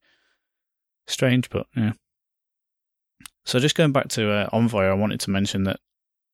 So you're talking about the zero downtime, how that affects, how it makes it a better experience, particularly for incoming things, for customers. I also like the effect it has on the engineering team, because it goes along to that thing where deployments should not be an event. They should just be things that just happen, and it doesn't matter. I've been using sort of the Capistrano style deployments for some time, but for a long while we had sort of fairly heavy caching on the site, and the keys were linked to the deployed version of the site. So even though I zero downtime deployed a new version of the site, it would blow the app cache when we'd get a massive stampede hit in databases and things like that. And so I got to the point where even though I had this zero downtime deployment strategy, I was still nervous to deploy, and it always constantly built up into something. And what would happen is maybe it was a Monday. Mondays are our busiest time, Monday evening. So say I'd finish some work on a Monday evening, I'd be hesitant to deploy at that time, just because, we've got a lot of traffic. And then, so I'd leave it. And then the next day, rather than just deploying first thing in the morning, I'd probably do a bit more work and a bit more work. And what I'd end up doing is deploying maybe 3 or 4 features at once, which I didn't really want to do, because, if something goes wrong, it's much harder to track down and so on and so forth, or roll back. And don't go into something like to make sure making deployments is just something that happens throughout the day, all day, as easy as clicking a button. It just makes for much better engineering practices, in my opinion, anyway, and something to strive for. So having a tool like Envoy do the hard work for you is really cool, I think. Yeah, it's really nice. And even Envoyer deploys itself sort of from another kind of staging domain. So when I push a change to Envoyer, the staging version of Envoyer deploys out the production version, which is really fun and kind of a neat way to set up and kind of dog food itself. Yeah, definitely. So I actually had another issue when I moved from Forge to Envoyer that wasn't clear to me. And like I said, I watched the really awesome video on this is how easy it is to move, and for the most part, it was spot on. The other thing this is starting to look like you invited Taylor on here, like a couple of hours of personal support. My bad. No, but and I'm just curious if I missed something here, because it didn't run migrations. And the Forge install did migrations out of the box, right, like the default deploy. And so there were just a couple of things that didn't work like that. But then I started looking at the service, or like the additional hooks. Like I wasn't sure what the heartbeats were for at first, and it wasn't clear just looking at the UI how to use those. So I actually had to Right. watch a video on how to use that. But the migration stuff I sort of figured would just be built in because I was built into Forge. Right. Is that not built in on purpose, or is there a reason for that? Yeah, it is. It is intentional, and it's because I wanted to try to make Envoyer not be marketed as tied to Laravel as strongly Mhm. as Forge is, especially since Okay. Forge sits right on the Laravel domain, forge.laravel.com, Right. but Envoyer has its own domain, and I mean, even still to this day, some people are confused that Forge is just for Laravel projects. I still get that quite a Mhm. bit on email. And so I wanted to try to avoid that confusion from the beginning with Envoyer, and be more of a general PHP thing. That's interesting. So you do, okay. Interesting. Okay. So I always just set up the migrations in a deployment hook, like you're saying. right. Yeah. Okay. So you've actually had problems with marketing, branding things for Forge then, and Envoyer, you're doing it differently, specifically to avoid looking like it's just for Laravel apps. Yeah, I was curious. Would it make a big difference? And I don't know. For Envoyer is sort of it appeals to a smaller market than Forge because lots of people create servers, but not everyone cares enough to pay an extra $10 a month for that zero downtime deployment. Mm-hmm. So I don't know, if it's helped, but yeah, that was the goal at least, was to avoid any confusion there. Okay. That's interesting. Yeah, that's so that kind of goes back to like when I launched Raffle, I had the static site thing on the page for a little while because I basically ripped the Liquid Forms landing page and pulled out everything form related, and I kind of wanted to have the Raffle thing be something that could be added to someone who would normally have like a static site. Like I didn't have an app for that. I didn't have a website, a dynamic website or anything for oss.ninjagirl.com, for example, or, I wanted to have like a one-off thing for Sculpin, which is a static site. So I thought, how would you do raffles or some sort of giveaway if you have a static site? So I included that initially, and Dave kind of flagged that as, that seems like it's really out of place. Like it doesn't seem like it goes here. I sort of see those as sort of similar things where like Liquid Forms or something like that.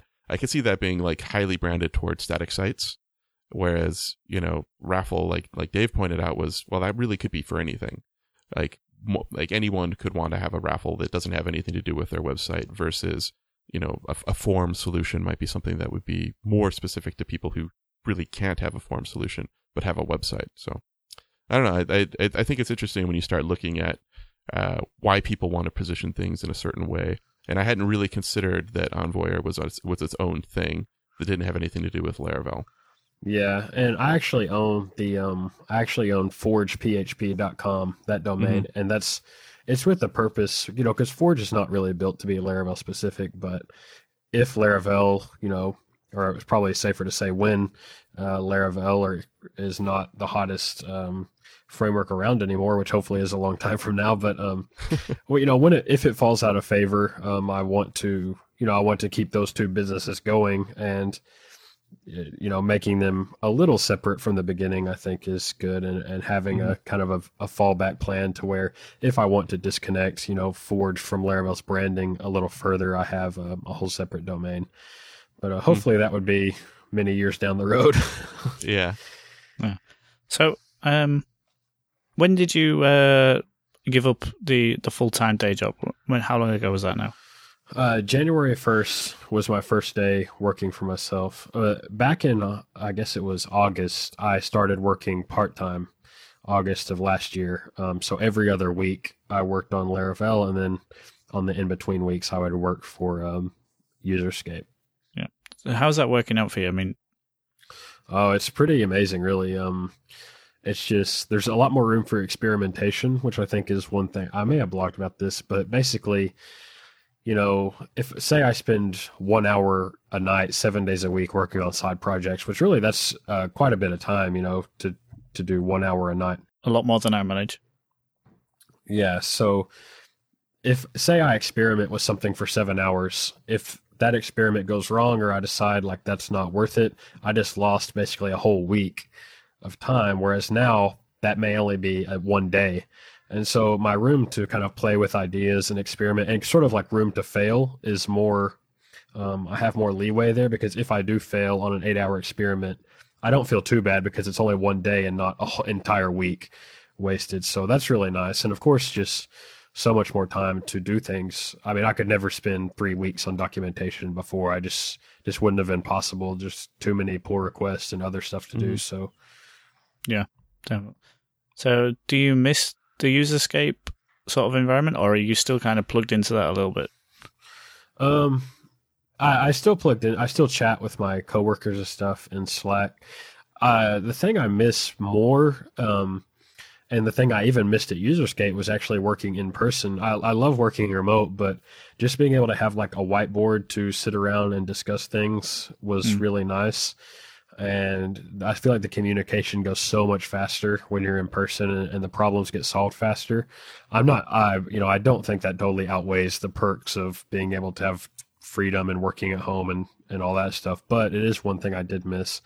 Yeah. But thankfully I keep in touch with, my old coworkers, and we still chat basically every day. So that's kind of nice. That is nice. I mean, that's certainly something I miss. I'm not working for myself, but I'm the only technical guy, or full-time technical guy at our company. So I don't have that kind of atmosphere, and I do miss it from previous working environments. Just what you mentioned there about the communication, that whole whiteboarding thing. I think remote work and the communication for remote work, because of the tools we have, so maybe 95% of the time is more than good enough, if not better in some cases. But it's that 5% when you really need to get together to sort a problem out. That you can't beat just being next to somebody, in the room with a whiteboard, with anything, whether it's pens or stickies or just something. But yeah, I get that. And how about, I imagine because you've been remote for so long, it probably hasn't affected anything like your family life. Is that just much the same? Yeah, it is very much the same. And so like when I first started working remote, I'm trying to think.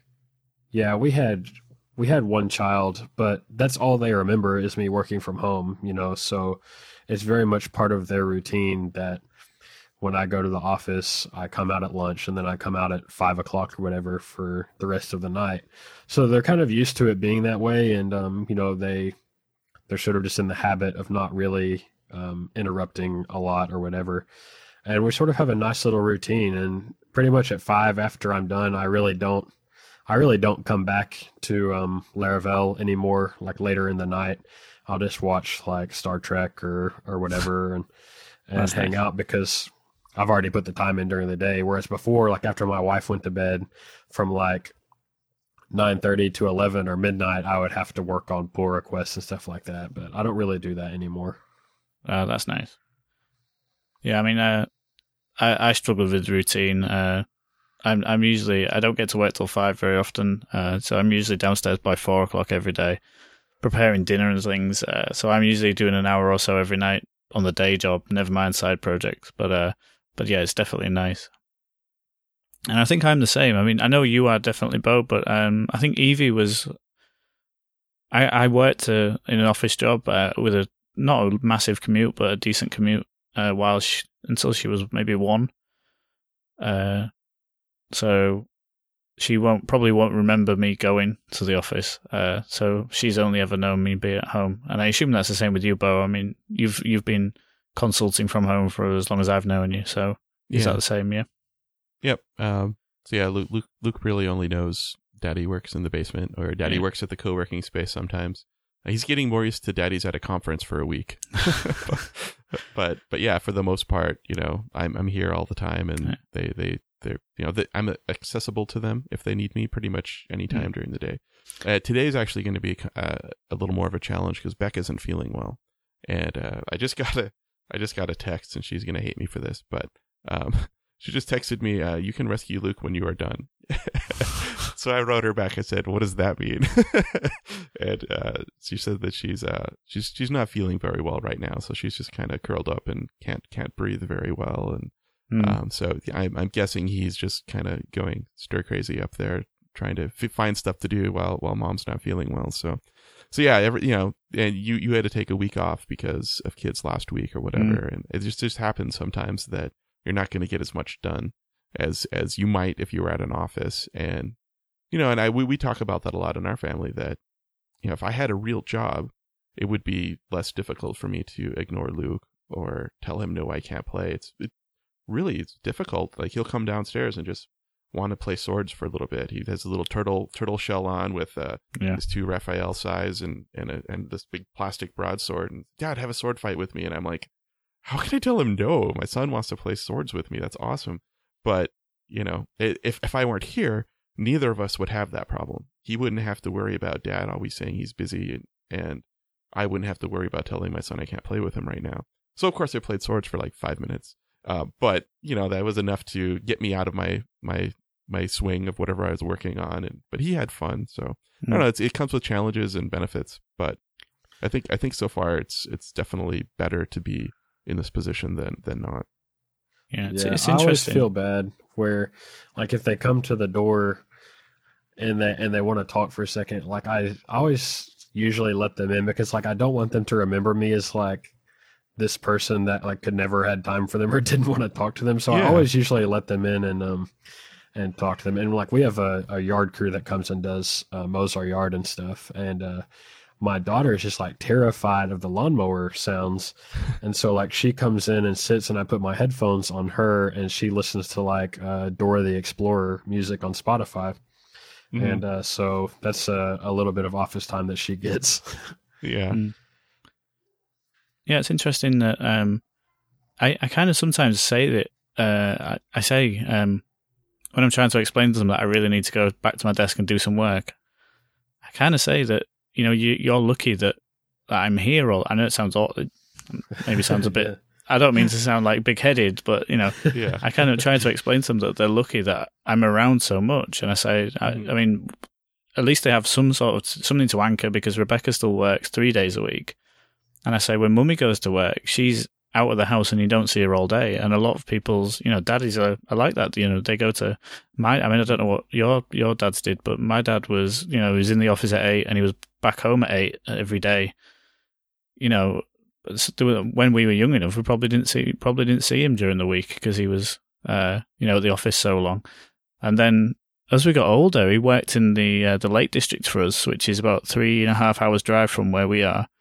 So he stayed in a hotel Monday to Friday, and we only saw him at weekends. And I know some people have it much worse than that. Mm-hmm. But I don't know if our kids will ever really understand that, if you see what I mean. Yeah.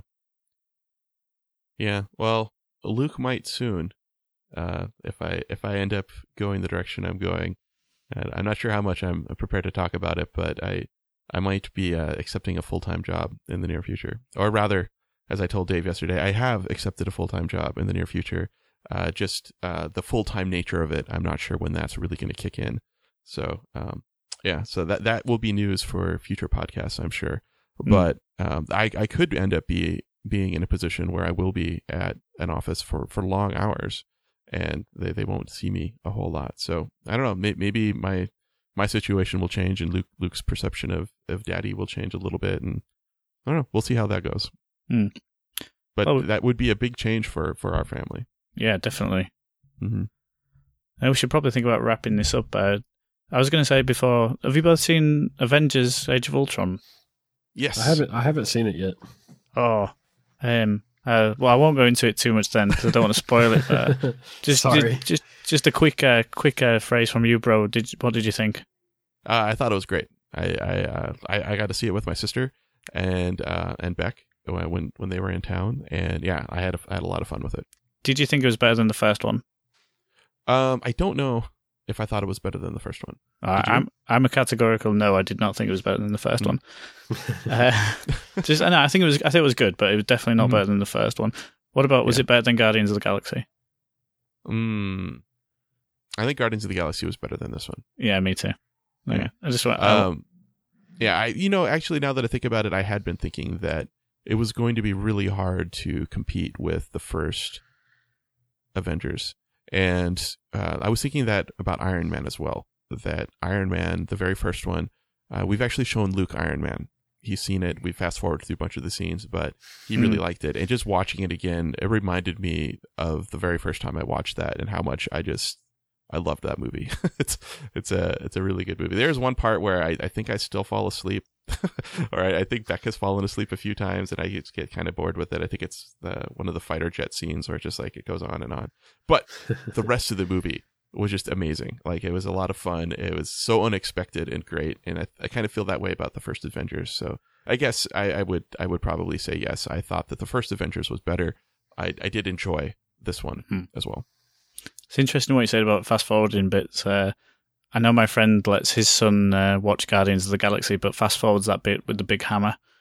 Oh, even though you don't actually see it. And have you both seen the film? yeah, I've seen that one. Taylor, have you seen? I haven't seen it. Oh, it's not really a spoiler, but some guy hits another guy with a big hammer in the head, and even though you don't actually see it, you just kind of know. And I think it's a bit too much for the little one. So, but yeah, it's just interesting about fast forwarding parts of movies. Yeah. Yeah. Speaking of movies, Taylor watched Big Hero 6, which I've been dying to see again. We got to see it in theaters.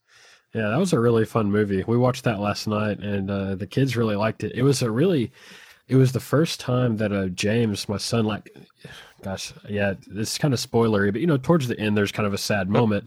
Has Dave seen it? Oh yeah, every day for the past about 2 months. Okay. Okay, well, towards the end, there's kind of that sad moment with Baymax and Hero, and James, he was sitting on the couch and he says, "I'm gonna cry," and it was like the first time he's ever expressed a real emotion. Like at a sad moment in a movie, and I was like, "Wow, that's pretty big." I never heard him say anything like that before, and so I guess it all clicked for him. Nice. Yeah, we've been. That's been one that we've wanted to get again. Now that it's out on DVD, and we haven't actually done it yet. So, but yeah, I'd love to see it again. I remember really liking it in the theater. Yeah, Rowan really likes it. He's got a Baymax mask. That he got it maybe about 2 weeks ago, and that first day was amazing. He was just but Rowan's 2, so I mean he's actually vocabulary and grammar are really good, but sometimes when he gets set on a phrase, he just uses it constantly. And he was doing a Groot from Guardians of the Galaxy, but Baymax. So he just, for about an hour, he was just running around saying, "I am Baymax. I am Baymax," with this red mask on. But yeah, he really likes it. And he constantly says, "We jumped out of the window." Nice. Yeah.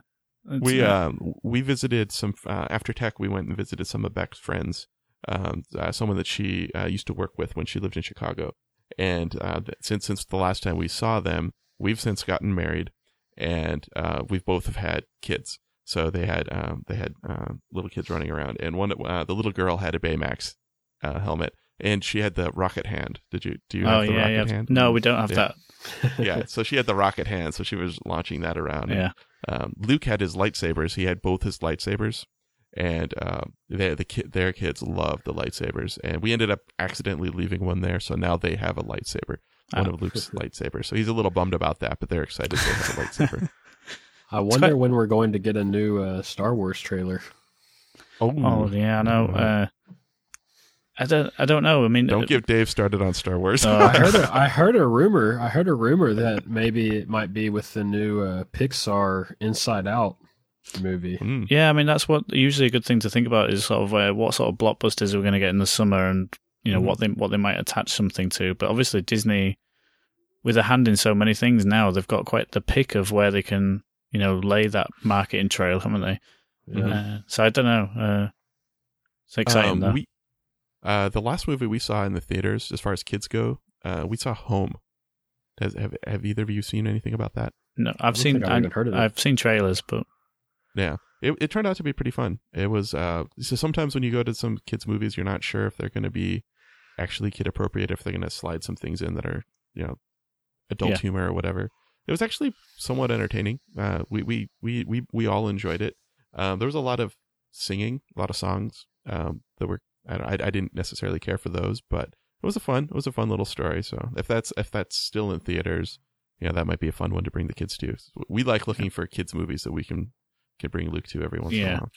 My kids are really excited for the Minion movie. Oh yeah, Yeah. When is that coming out? I don't know. I saw the trailer for it when I went to Mad Max. Funny enough, they had a Minions trailer, but I can't remember when it was coming out. It's pretty soon, I think. It must be quite soon. I mean, and I know there are 3 trailers because I have to play them back to back on YouTube for the kids. And yeah, our kids are excited about that one as well. Can't be long. We're coming up on our anniversary in just over 2 weeks, I think, and I'm hoping that we're going to be able to get a mommy daddy movie night out of it. So we'll have to figure out which movie we're going to go to. So whatever's going to be out around June 18th, we'll have to look and see.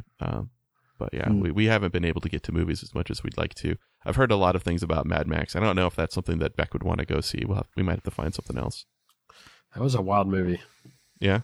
It's just really, it was the whole script must fit on just like 1 or 2 pages, really, because there's not a lot of dialogue. It's just a lot of, crazy action and cinematography. Yeah. I think I read somewhere that it's like a 2-hour chase scene or however long the movie is. It's basically a chase scene. Totally. Yeah. Yeah, that's 100% true. Interesting. Just because of that, I watched Mad Max 2 recently, and I really like that film. I mean, I prefer the first one, but I was watching the film and something that dawned on me that it really annoyed me. So in Mad Max 2, like they spend the whole time, like the baddies, spend the whole time wanting to get into that compound to get the gasoline, right?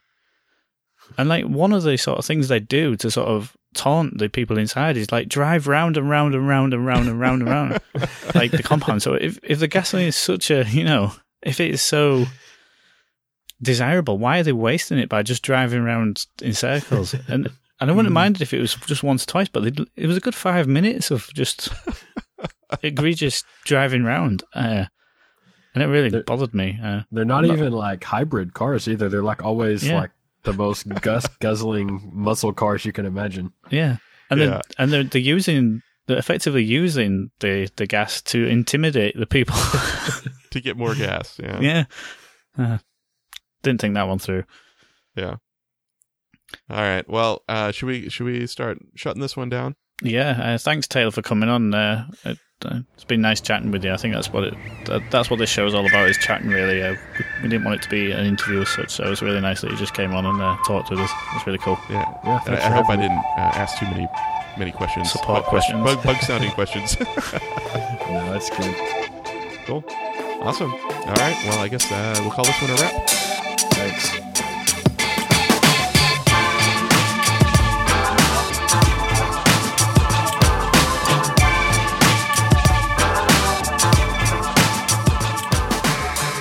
You've been listening to That Podcast with Bo and Dave. You can find Bo on Twitter and Google Plus at Bo Simonson and Dave on Twitter at Dave Development.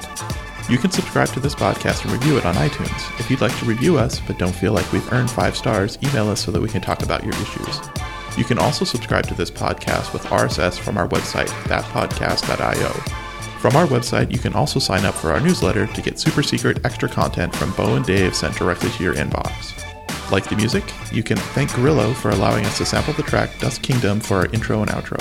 You can find Dust Kingdom and other tracks by Grillo at grillo.bandcamp.com, spelled Grillo.